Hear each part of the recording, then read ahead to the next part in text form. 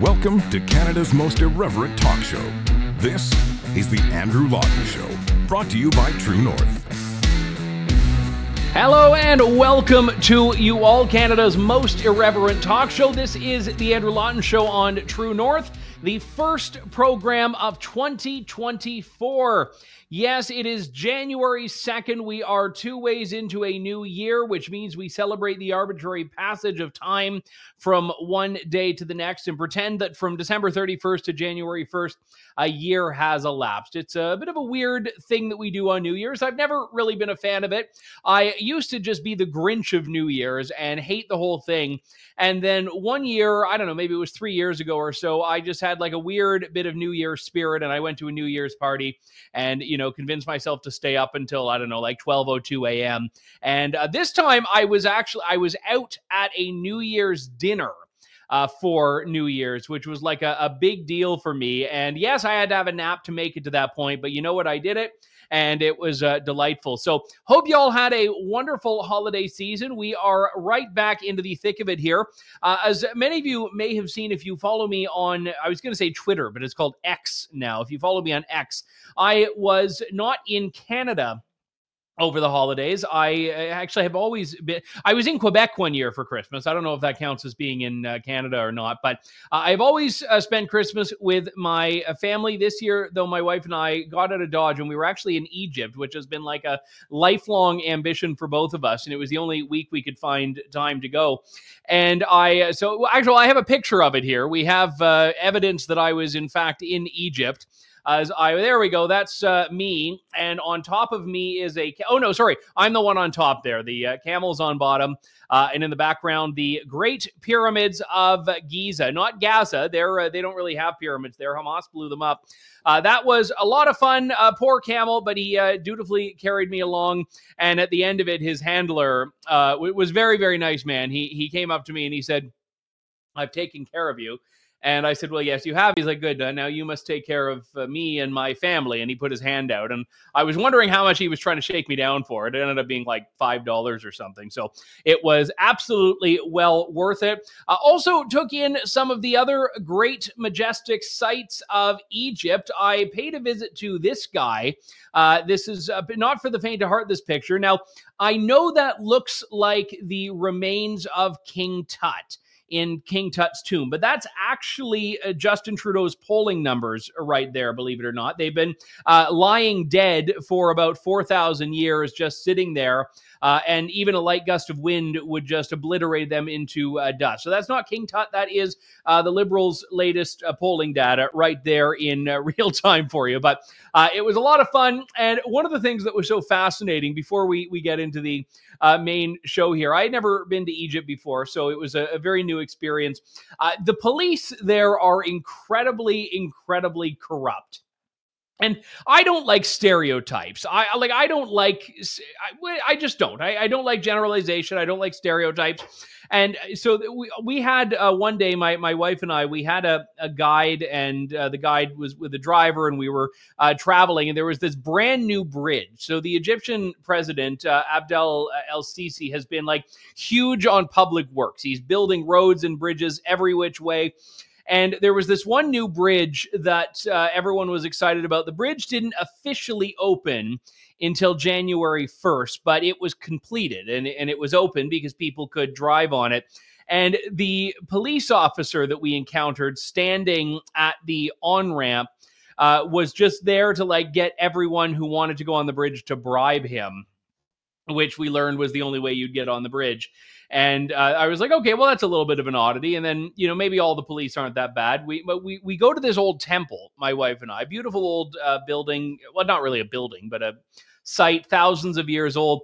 And there is this police officer there with his submachine gun, and he sees us taking pictures, and he gestures for us to come over, and he starts showing us all of these different places there. He opens this one gate and lets us walk through. He points us here. It was a couple of minutes. And at the end of it, I'm thinking, oh, wow, what a wonderful police officer. That's so nice. He's bringing us behind these closed doors.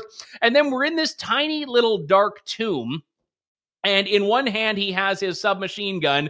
And in the other hand, he's just staring at me with his hand out, waiting for me to pay him off for the service I didn't know I was getting. Now, again, fortunately, this scam was basically all about like getting $7 or $8 from me as well. So the poor Egyptian currency at least means that when you're getting hosed, because everyone in the country is trying to screw you. So when you're getting hosed, at least it's for a small amount of money. But whatever you did, enough about me. Hope you had a wonderful, wonderful holiday here. I wanted to talk on this show about one of the things that does not change. I mentioned glibly Justin Trudeau's poll numbers. They have been in the gutter for months now. Pierre Poilievre and the Conservatives have been riding high. You see some fluctuations here and there, but Justin Trudeau would have, I saw one poll recently, a 3% chance of forming government if the election were held on the day that the polling was done, whatever that was. It was early December. 3% chance, which means that out of 100 scenarios, 97 of them would lead to Pierre Poilievre and the Conservatives winning. 3%. One of them might be, I don't know, nuclear catastrophe of the Conservative campaign bus would lead to Justin Trudeau winning. So it's odd that he has been, as he does the round robin of interviews for the end of the year, so brazen in claiming that everything is fine. This was one of his interviews with Mercedes Stephenson. Historically, Canadian prime ministers don't get elected 4 times in a row, and people are being very clear that they don't like you in these polls. Listen, people are frustrated right now, but on a personal level, I made a commitment in 2015 to a whole bunch of young people who came out to vote for the very, very first time that we were going to be doing the right kinds of things to secure the promise of this country in a way that people were worried about. And years later, even with everything we've done on the environment, on inclusion, on gender equality, on growing the economy, on reconciliation, those young people, 8 years later, are having trouble paying their rent, worried about their future in ways that are just as tangible, if not more, because of the global context we're in. And I didn't make a promise that I was going to make things better for them and then walk away after 4 years or even after 8 years. I said I'd be there to fight for them every single day. Even if That's they what don't I'm want doing you now. there. Listen, there'll be an election eventually in which people get to make that choice. But I am not giving up on them. I'm not giving up on Canada. I'm not giving up on the progressive vision of progress that we've been fighting for every single day over the past years.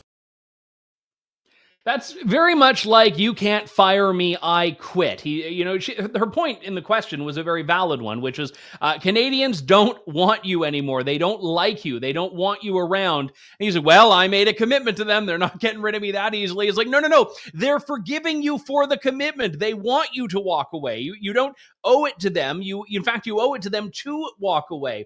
We are coming up, I believe it's in March. I can't recall exactly the date. I have it written down somewhere, but we are coming up on the 40-year anniversary of Pierre Elliott Trudeau's famous walk in the snow, which was that little late night walk he took through, was it the grass or the sand? No, sorry, the snow. When he took that little walk and decided that he was going to be stepping down, that he had taken things as far as he could take them.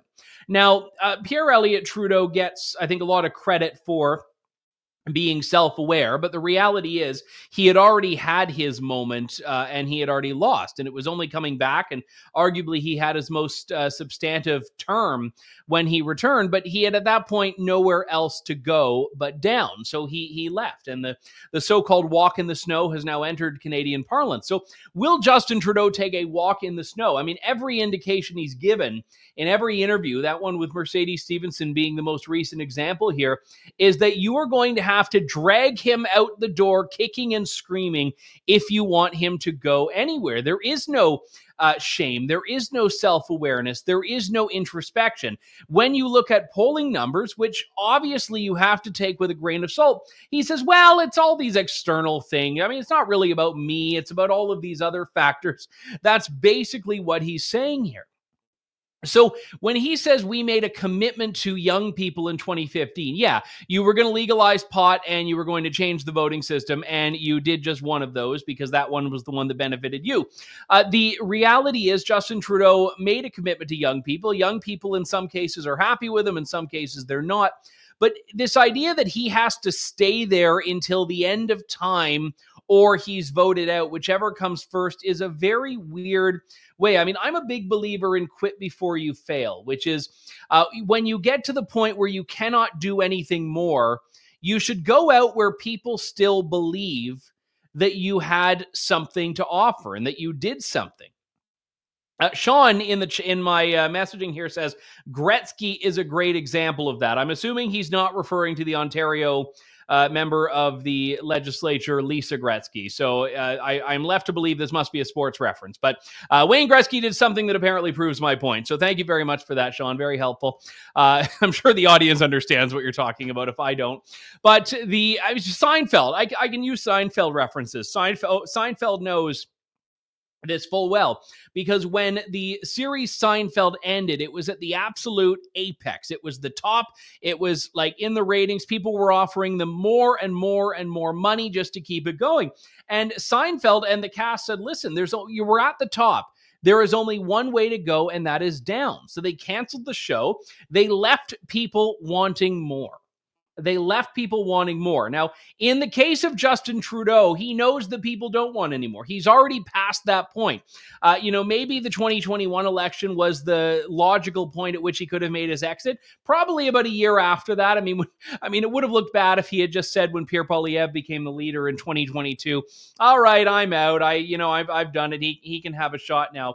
But he is not liked and he is not wanted. And he is the only single person who doesn't seem to realize that. Now, in his year-end interviews, he did the usual suspects. He did CBC, CTV, Global News.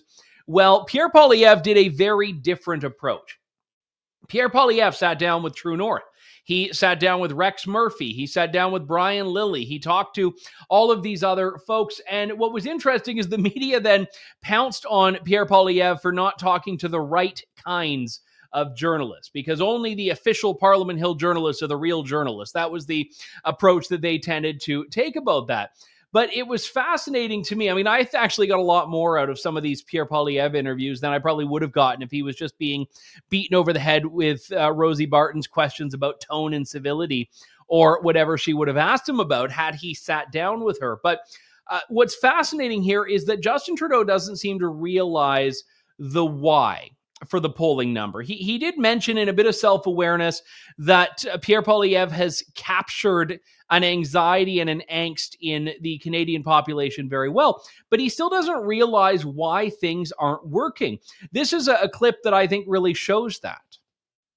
Where do you find optimism right now? Because I think that's something Canadians are struggling with, right? I think there is a frustration, anger, impatience, all those things. And I wonder where you find that and where you would tell them to find it.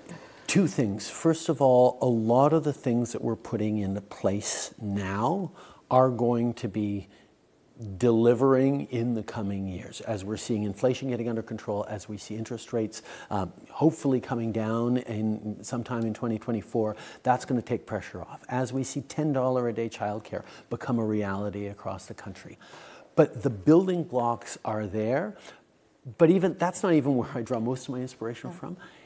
It's our fellow Canadians. We saw it during the worst forest fire season in history over the summer. The way people stepped up for each other, the way people were there for each other, the way people are there now with food banks, with supports, the way communities are coming together. Yeah, they're united in all being mad at the federal government and the governments right now because there's something to be mad about there. But at the same time, those people who throw up their hands and say, oh, Canada's just broken, couldn't be wronger, because Canadians are not broken. They're facing really tough times, but we're doing what we always do as Canadians. We roll up our sleeves, we're there for our neighbors, we lean into the headwinds, and we succeed. Some people don't buy that, though. I understand how tough it is right now. Yeah. But what people need to be looking for is who is actually looking to solve the challenges we're facing and who's just looking to exploit them or amplify them. And that is going to be the choice that will shape the next 2 years in politics.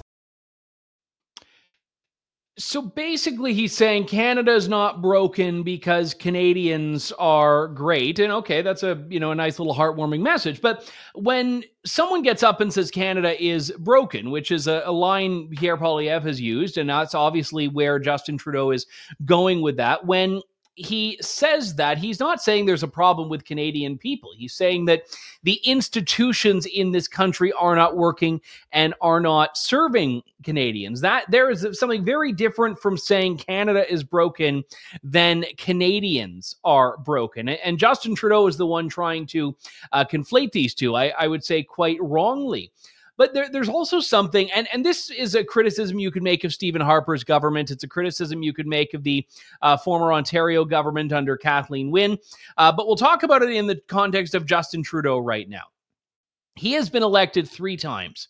He had a majority government in 2015. He had a minority government in 2019. He has a de facto majority government now because the NDP is propping his government up. Now, the reason that's an important point is because if you look at from 2015 to now, Justin Trudeau has had an 8-year period. By this fall, it'll be a 9-year period with which he can do effectively whatever he wants. So when he talks about, well, we're putting in things now that are going to start yielding benefits and reaping benefits years down the road, you're like, well, hang on, why you've had almost a decade. Why didn't you do these? Okay, maybe you didn't get time to do everything in your first term, but certainly your second, why didn't you do them? What was holding you back? And, Stephen Harper, it was the same sort of thing. You could make the claim that in 2011 or 2015, by which point the Conservatives have won 3 elections already, anything in their platform, you are right to question, why do you even need this platform? You've been in government for so long. Why have you not done everything you've needed to do? I mean, the best thing you could do as a government, if you're running for a 4th term in office, is say, our platform is 1 page, and it's basically just maintaining all of these things we've already done. That's effectively it, because by that point, anything you haven't done is because you didn't come up with the ideas, or you were just holding back your best material, just waiting for people to give you an encore. But sometimes I just want to see the best material in the main set. Now, the problem with that, I was once at a Journey concert, and Journey made the fatal mistake of doing all their hits in the main set, so everyone left before the encore. But you know what? No one was left wanting more. So Journey understood that part, at least. I can't do the sports references, but if you want me to do Journey references and Seinfeld, I've got you covered. Just none of this Gretzky stuff that people are talking about, you kids these days.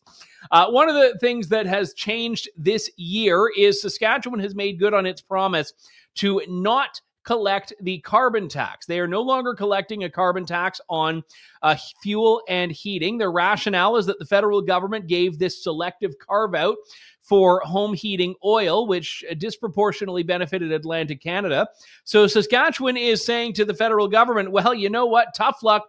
We are not going to charge the carbon tax to our people. Now, is this constitutional or not? I'm certain there's going to be a court battle about it, but it means that the provinces are not messing around when it comes to this standoff with the federal government over it. One of the things that I think will come up here is obviously where the feds go from here, because no prime minister wants to be the one that ushered in a federalism crisis. And I would say that federal-provincial relations have been pretty strained right now, worse than I've ever seen worse than I can recall in my life, not worse than they've ever been. But this is a big problem. So in the case of Saskatchewan, they're looking at the federal government and saying, you know what, if you guys are going to do this to us, we're going to do this to you. We've had the Sovereignty Act, the Saskatchewan First Act. We've had the Notwithstanding Clause. All of these different provincial governments right now, from New Brunswick to Ontario, Saskatchewan, Alberta, Manitoba, they've all been saying with alarming regularity now to the federal government, we are not going to play your game. So I think if I were to make a prediction for the year ahead, we will probably see more of this on different policies. Remember, Saskatchewan used the Notwithstanding Clause on a parental rights bill. It wasn't on the Sovereignty Act. It wasn't on an energy thing. They used Notwithstanding Clause to get around a provincial rights bill that a court had found unconstitutional. We've had Alberta that's talking about using this in many different contexts. Ontario has used the notwithstanding clause, which is that section of the Constitution that effectively lets provinces preemptively say, we are going to do this in spite of what the Charter of Rights and Freedom says. So if we see federal-provincial relationships like this, is that the best way of doing things? You know, one thing that I will, just to geek out on political science for a moment here, the federal government kind of views itself as being the overarching power under which provinces lie. But if you read the Constitution, the federal-provincial relationship is actually envisioned as more of a partnership. In some jurisdiction, in some contexts, federal government has sole jurisdiction. In others, provinces have sole jurisdiction. And in a few areas, federal governments and provincial governments have to share jurisdiction. And I mean, really, if you're talking about, let's say, healthcare or energy, these are supposed to be matters of provincial jurisdiction. They do not work for the federal government. They are not subordinate to the federal government. So it is in some ways supposed to be an equal relationship, or to use the old line, first among equals, to describe the prime minister. Well, you could also use that to describe the federal government. So, but again, at the same time, no one wants this really antagonistic relationship between the two.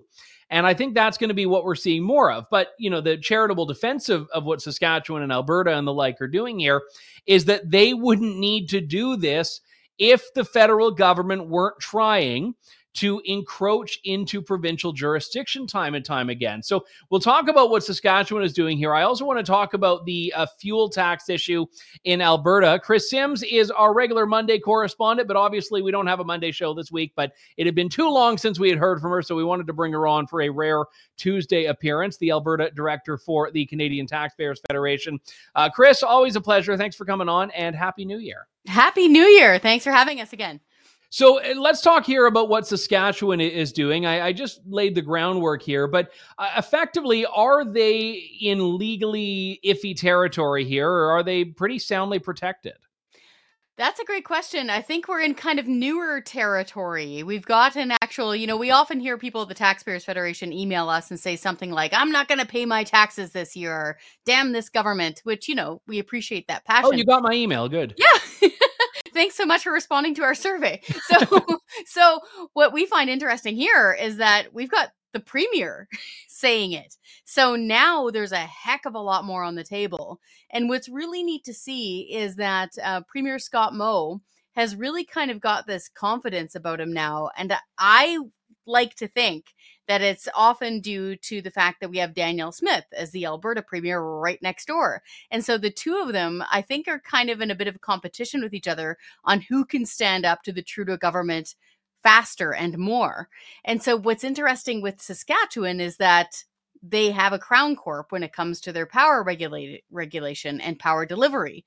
Now, quite often we don't like crown corporations because they can wind up being monopolistic. You don't have any competition and it can go sideways. But with the fight with Ottawa, it's been very useful for him to be able to do that. So much so that we've got Danielle Smith kind of going, maybe we should create a temporary form of an Alberta Crown Corporation just as a mechanism to fight Trudeau's attack on our energy sector. And so I think we're in pretty new territory here. I'd have to think long and hard about when the last time was that a provincial leader stood up with this kind of force saying, I'm refusing to collect your federal tax within my jurisdiction. We know that Quebec must have said something like this at some time in the past, but this is definitely something big and bold coming from the West. Yeah, I would agree. And I think that in the context of what Saskatchewan's doing here, they're really doing an end run, and a very creative end run around the federal government. I'd say something analogous would be when Alberta said we are not going to devote police resources to enforcing the gun grab. It was really a move the federal government hadn't anticipated, and kind of what was a bit checkmated on this. I'll ask you then in the context of how this competition benefits people, because I agree. I mean, this one-upsmanship between Alberta and Saskatchewan is great. I was in, I want to say it was Pigeon Forge or Gatlinburg. It was one of these like tourist trap towns in Tennessee once. And they had a dollar store, and then you drive a little bit down the street and there was a 99-cent store. And across from that, there was a 98-cent store. And I was like, this is fantastic. I mean, they're probably all owned by the same company, but like, I was like, this is great. I mean, what better way to be a consumer than be in the midst of three businesses that are all vying for your consumerism here. And if you're, I think you and I were joking in the past, if you live in Lloydminster, which is that city that straddles Saskatchewan and Alberta, you're getting the best of both worlds here. But Canadians benefit when you have provinces that are wanting to really provide a better value for their residents and for citizens here. But the flip side of this is that Alberta's not doing everything perfect. The Alberta government this year reinstated, as of yesterday, the fuel tax. And I know you were really just desperately hoping and pleading with the government on my show a couple of weeks ago that they would walk this back. They didn't. So first off, how much is this for Albertans? Yeah, this is really frustrating. And so just to focus on the positive again for a second, it's the reason why we're really happy that Premier Daniel Smith and Premier Scott Moe are standing up to Trudeau is because it usually saves people money and it provides more accountability, because typically the more local, smaller government is going to be more accountable and usually cheaper to operate than this big conglomerate amorphous thing that is called Ottawa. And so that is why we're cheering them on when it comes to that sort of thing. Unfortunately, you're right. It's a big head scratcher. So 1 year ago, Premier Daniel Smith did the right thing. She fully suspended the Alberta fuel tax, which saved us 13 cents per liter of gasoline and diesel. And it was big savings. It was like $10 a minivan, $15 a pickup truck, about $130 for a trucker to fill up his big rigs. When you add it all up province-wide, it was saving around $100 million a month. So big time savings. Now, technically, yes, it was tied to the price of a barrel of oil. And when they announced the fuel tax suspension, they said, hey, if the price of oil drops below a certain threshold, we're going to partially reimpose this tax. So that's the math part. But the politics part a year ago is when the premier announced why she was doing this. And the why matters here. She said she was doing this because people were struggling to afford the basics, because inflation was still a huge problem, and because Prime Minister Trudeau is obsessed with increasing his federal carbon tax. So she saw this as kind of a shield against Ottawa. None of that stuff has changed. In fact, it's getting worse. Trudeau is going to jack up the carbon tax in just a few weeks' time. Mm-hmm. But inexplicably, the Treasury bureaucrats in Edmonton have gotten a hold of Nate Horner, the finance minister, and whispered something into his ear, and they've now increased it. It's up to 9 cents per liter.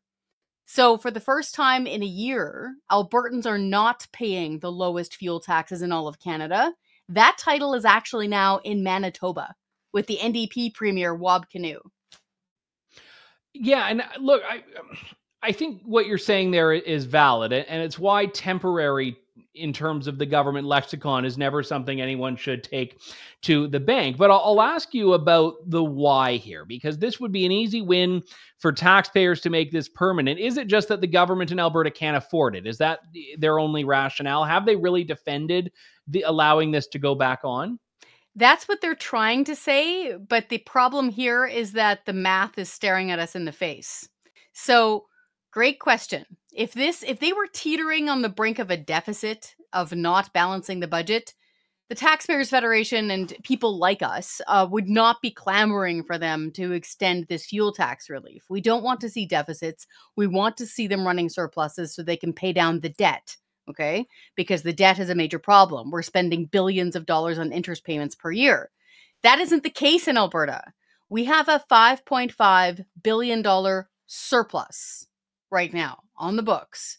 They have a $5.5 billion surplus after a year of not collecting this tax. So mathematically, it's a big head scratcher as well. So even if, and they should, even if they kept their promise to put 50% of their cash surplus down on the debt, which they've agreed to do, fine. Andrew, they could still extend this by another 6 months and still have a more than $1 billion surplus at budget time. So this is, again, like politically, mathematically, we don't get it. This doesn't make any sense. My spidey sense is telling me that I think in Edmonton, I call it auto-washed at the federal level. I think in Alberta, you do a lot of talk radio here. Do they call it dome disease up in Edmonton?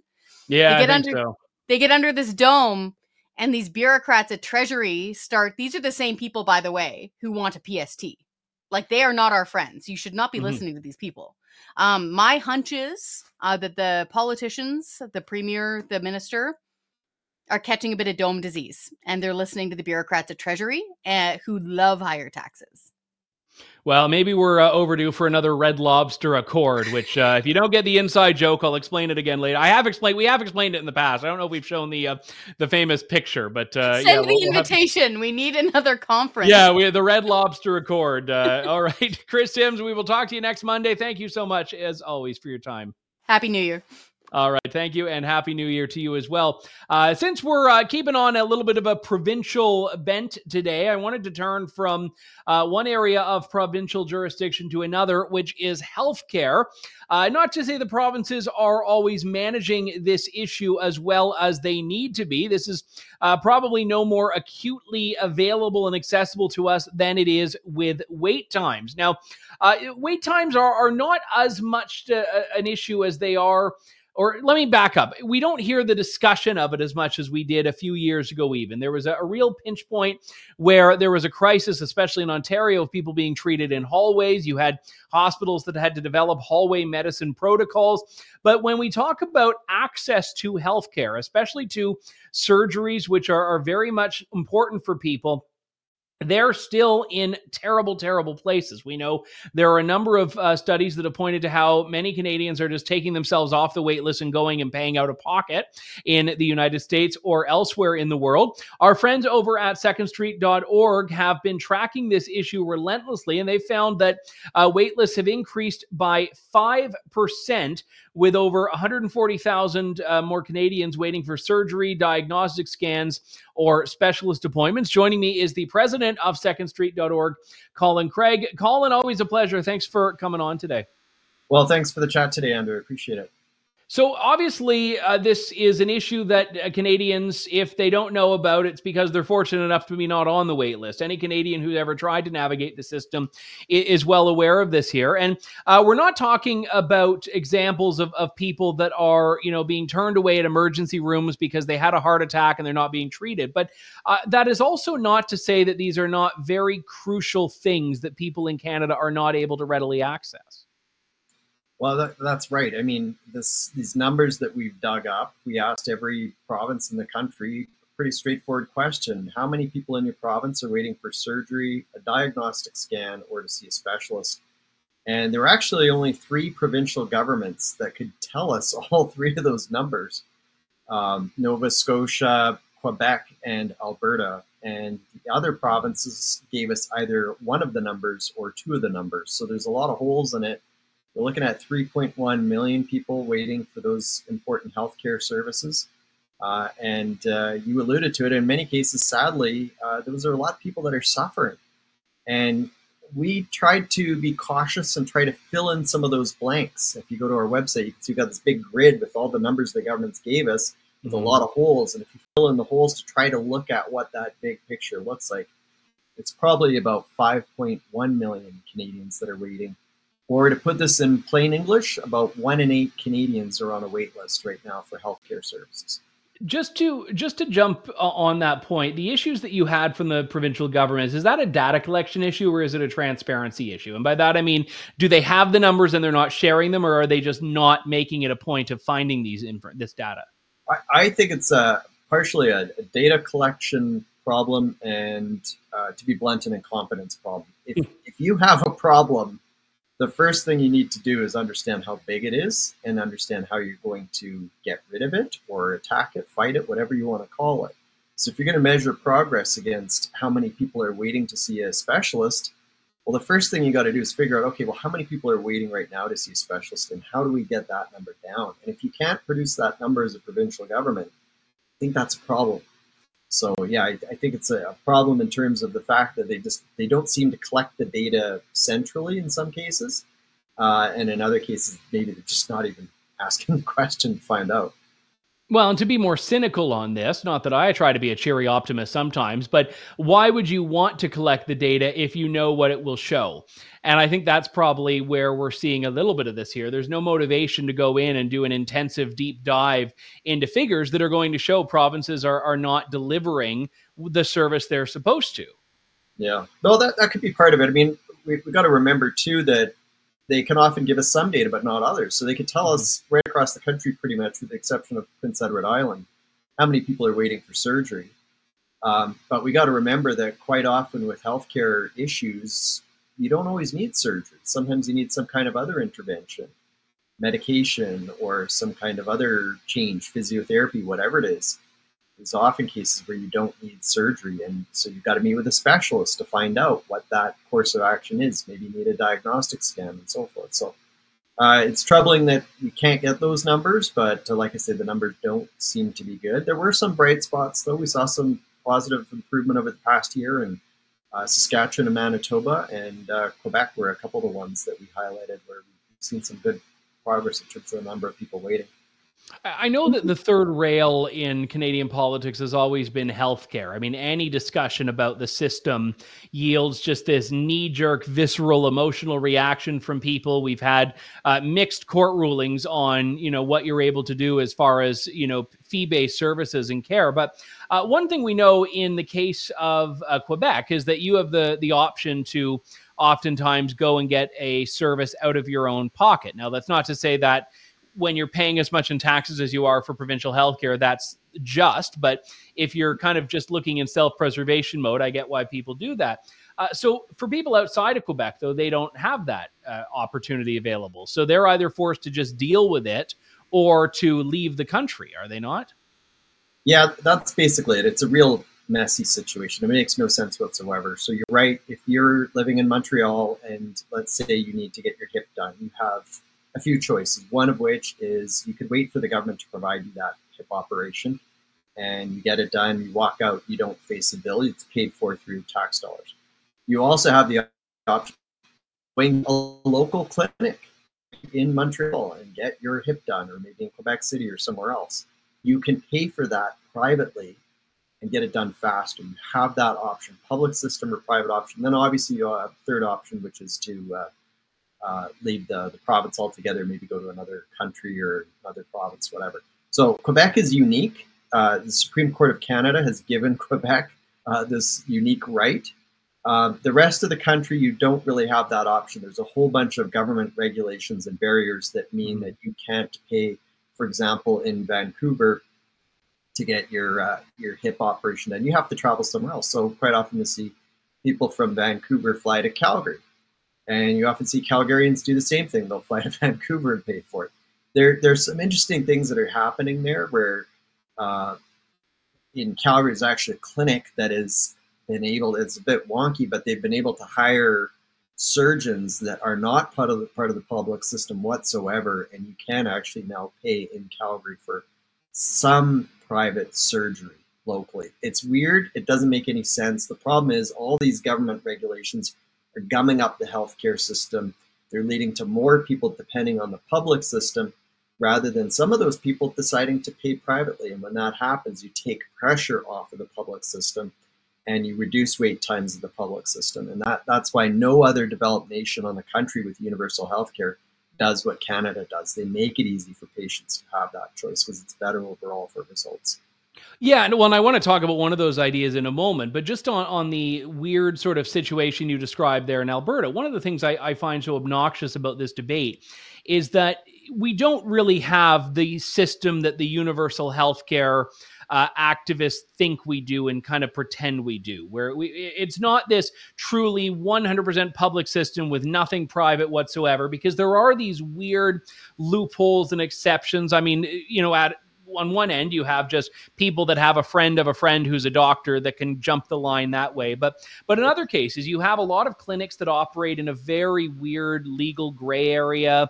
I've talked to some people. In fact, I did a discussion on this very show, and there was a private healthcare clinic in my city that does a combination of private and public healthcare. And I had a lawyer on the same show who was saying, well, I'm not convinced that what they're doing is legal. And the owner of the clinic said, well, yeah, we are. And here's why. But people can't even quite agree with what the law says in some cases on this stuff. And then you further add to this, patients just want a solution. Patients don't care where it comes from. And one of the points, your colleague, Dom Lusick, wrote an op-ed for True North about this. And he said in the European Union, you can go to another EU country, pay out of pocket, and then be reimbursed. Now, I'm never a big fan of government spending a lot of money, but my approach to this would be, if the government has said that you had a right to this and they were going to pay for it anyway, it shouldn't matter where you got it from. But that is a no-go in Canada. Yeah, you're right. I mean, it's sort of like taking the horse blinders off for governments, right? We have this approach in this nation largely where provincial governments think, okay, this is how we're going to provide healthcare to Canadians. And they're thinking within their own jurisdiction. Whereas what they do in the EU is they take the horse blinders off and they say, well, wait, we can allow patients access to the entirety of Europe and allow them, if they want to go to another European country, they can go there, pay for surgery, and then get reimbursed by their home government. And it's not whatever they want to spend. It's up to what that government would have spent locally. So if we give an example in Canada, let's say in Ontario there, Andrew, that you need your hip operation. And let's say that the government's going to tell you, well, they'll get to you next year. So in the meantime, you're in chronic pain, you're off work, you're not making any money, you're dependent on the social assistance, whatever. It's a bad situation all around. But if they said to you, Andrew, okay, if we give you this surgery next year and it's going to cost $30,000 for us as a government to give it to you, we're going to give you the option of going somewhere else and you'll have access to $30,000 in reimbursement. Well, you might decide, well, look, I've got a cousin in Lithuania. I'd love to see that cousin. I'm going to go over there, see that cousin, and at the same time, I'll get my hip operation because I can get it done for maybe 25,000 Canadian. And, I'll actually save the government some money. Well, you'd have that option. You could recover at your cousin's place, whatever, or maybe you go to Tennessee or wherever. You would have that option suddenly as a patient. You'd have access to thousands and thousands of places to get that surgery done around the world. And for the government, it's positive because they can get you back to work faster. You can start working again, paying taxes and so forth. They're paying the money, say, this year instead of next year. In that example of Lithuania, they'd actually save a bit of money. Maybe if you went to Tennessee, it was 30,000 or maybe 35,000. If it was 35,000, well, then you're paying that difference between the 30 and 35,000. But it's good for the government because it helps them get you the care you need faster. And like I say, you get back to work. For other patients who decide not to go abroad for surgery, well, they benefit too, because now Andrew Lawton's not ahead of me in line. He's gone off to somewhere else. I don't want to travel. I want to get my surgery in Ontario. Well, it's still good for me because now I get to move up a spot in line. So it's good for patients too. It's not a magical solution, but it can help in a time of crisis. We're in a time of crisis. So it's an idea that we think that governments should give a look at here in Canada. We've actually seen some governments kind of do this. In Manitoba, they've been sending patients all over the world to Ohio and California and British Columbia, and I believe Alberta as well, sending them to private facilities where they can get their hips and their knees done and whatever.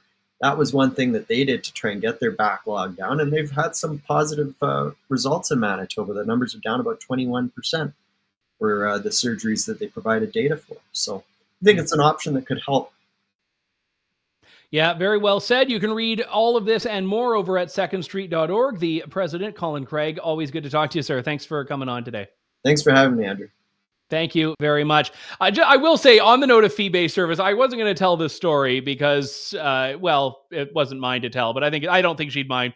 My wife, when we were over in Egypt, which I mentioned at the beginning, got quite sick, and we were at this one hotel.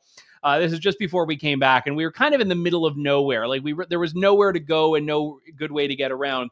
And she was sick, not critically ill, but just needed some drugs from a pharmacy. And I was like, didn't know where the pharmacy was, how to go to the pharmacy. So the front desk was very helpful. They said, well, there's a pharmacy not far from here. They'll deliver it for you tonight. and he gave me the number, and I called up the guy, and it was like, she needed a couple of it was like cough syrup and ibuprofen basically, and they said, we'll deliver it in 20 minutes, and it's going to cost you $180. And I was like, oh, that's a bit steep, but you know what? For like delivery, that seems, whatever. And we were a bit desperate, and they meant 180 Egyptian pounds, which was $5 for the drugs and the delivery fee. So sometime, not that Egypt's healthcare, I don't know if it's good or bad, but sometimes you can get things for a bit cheaper than you think elsewhere. So welcome to you all if you're coming in, and Happy New Year. We will talk to you in just 23 hours and 15 minutes with more of the Andrew Lawton Show on True North. Thank you, God bless, and good day to you all. Thanks for listening to The Andrew Lawton Show. Support the program by donating to True North at www.tnc.news.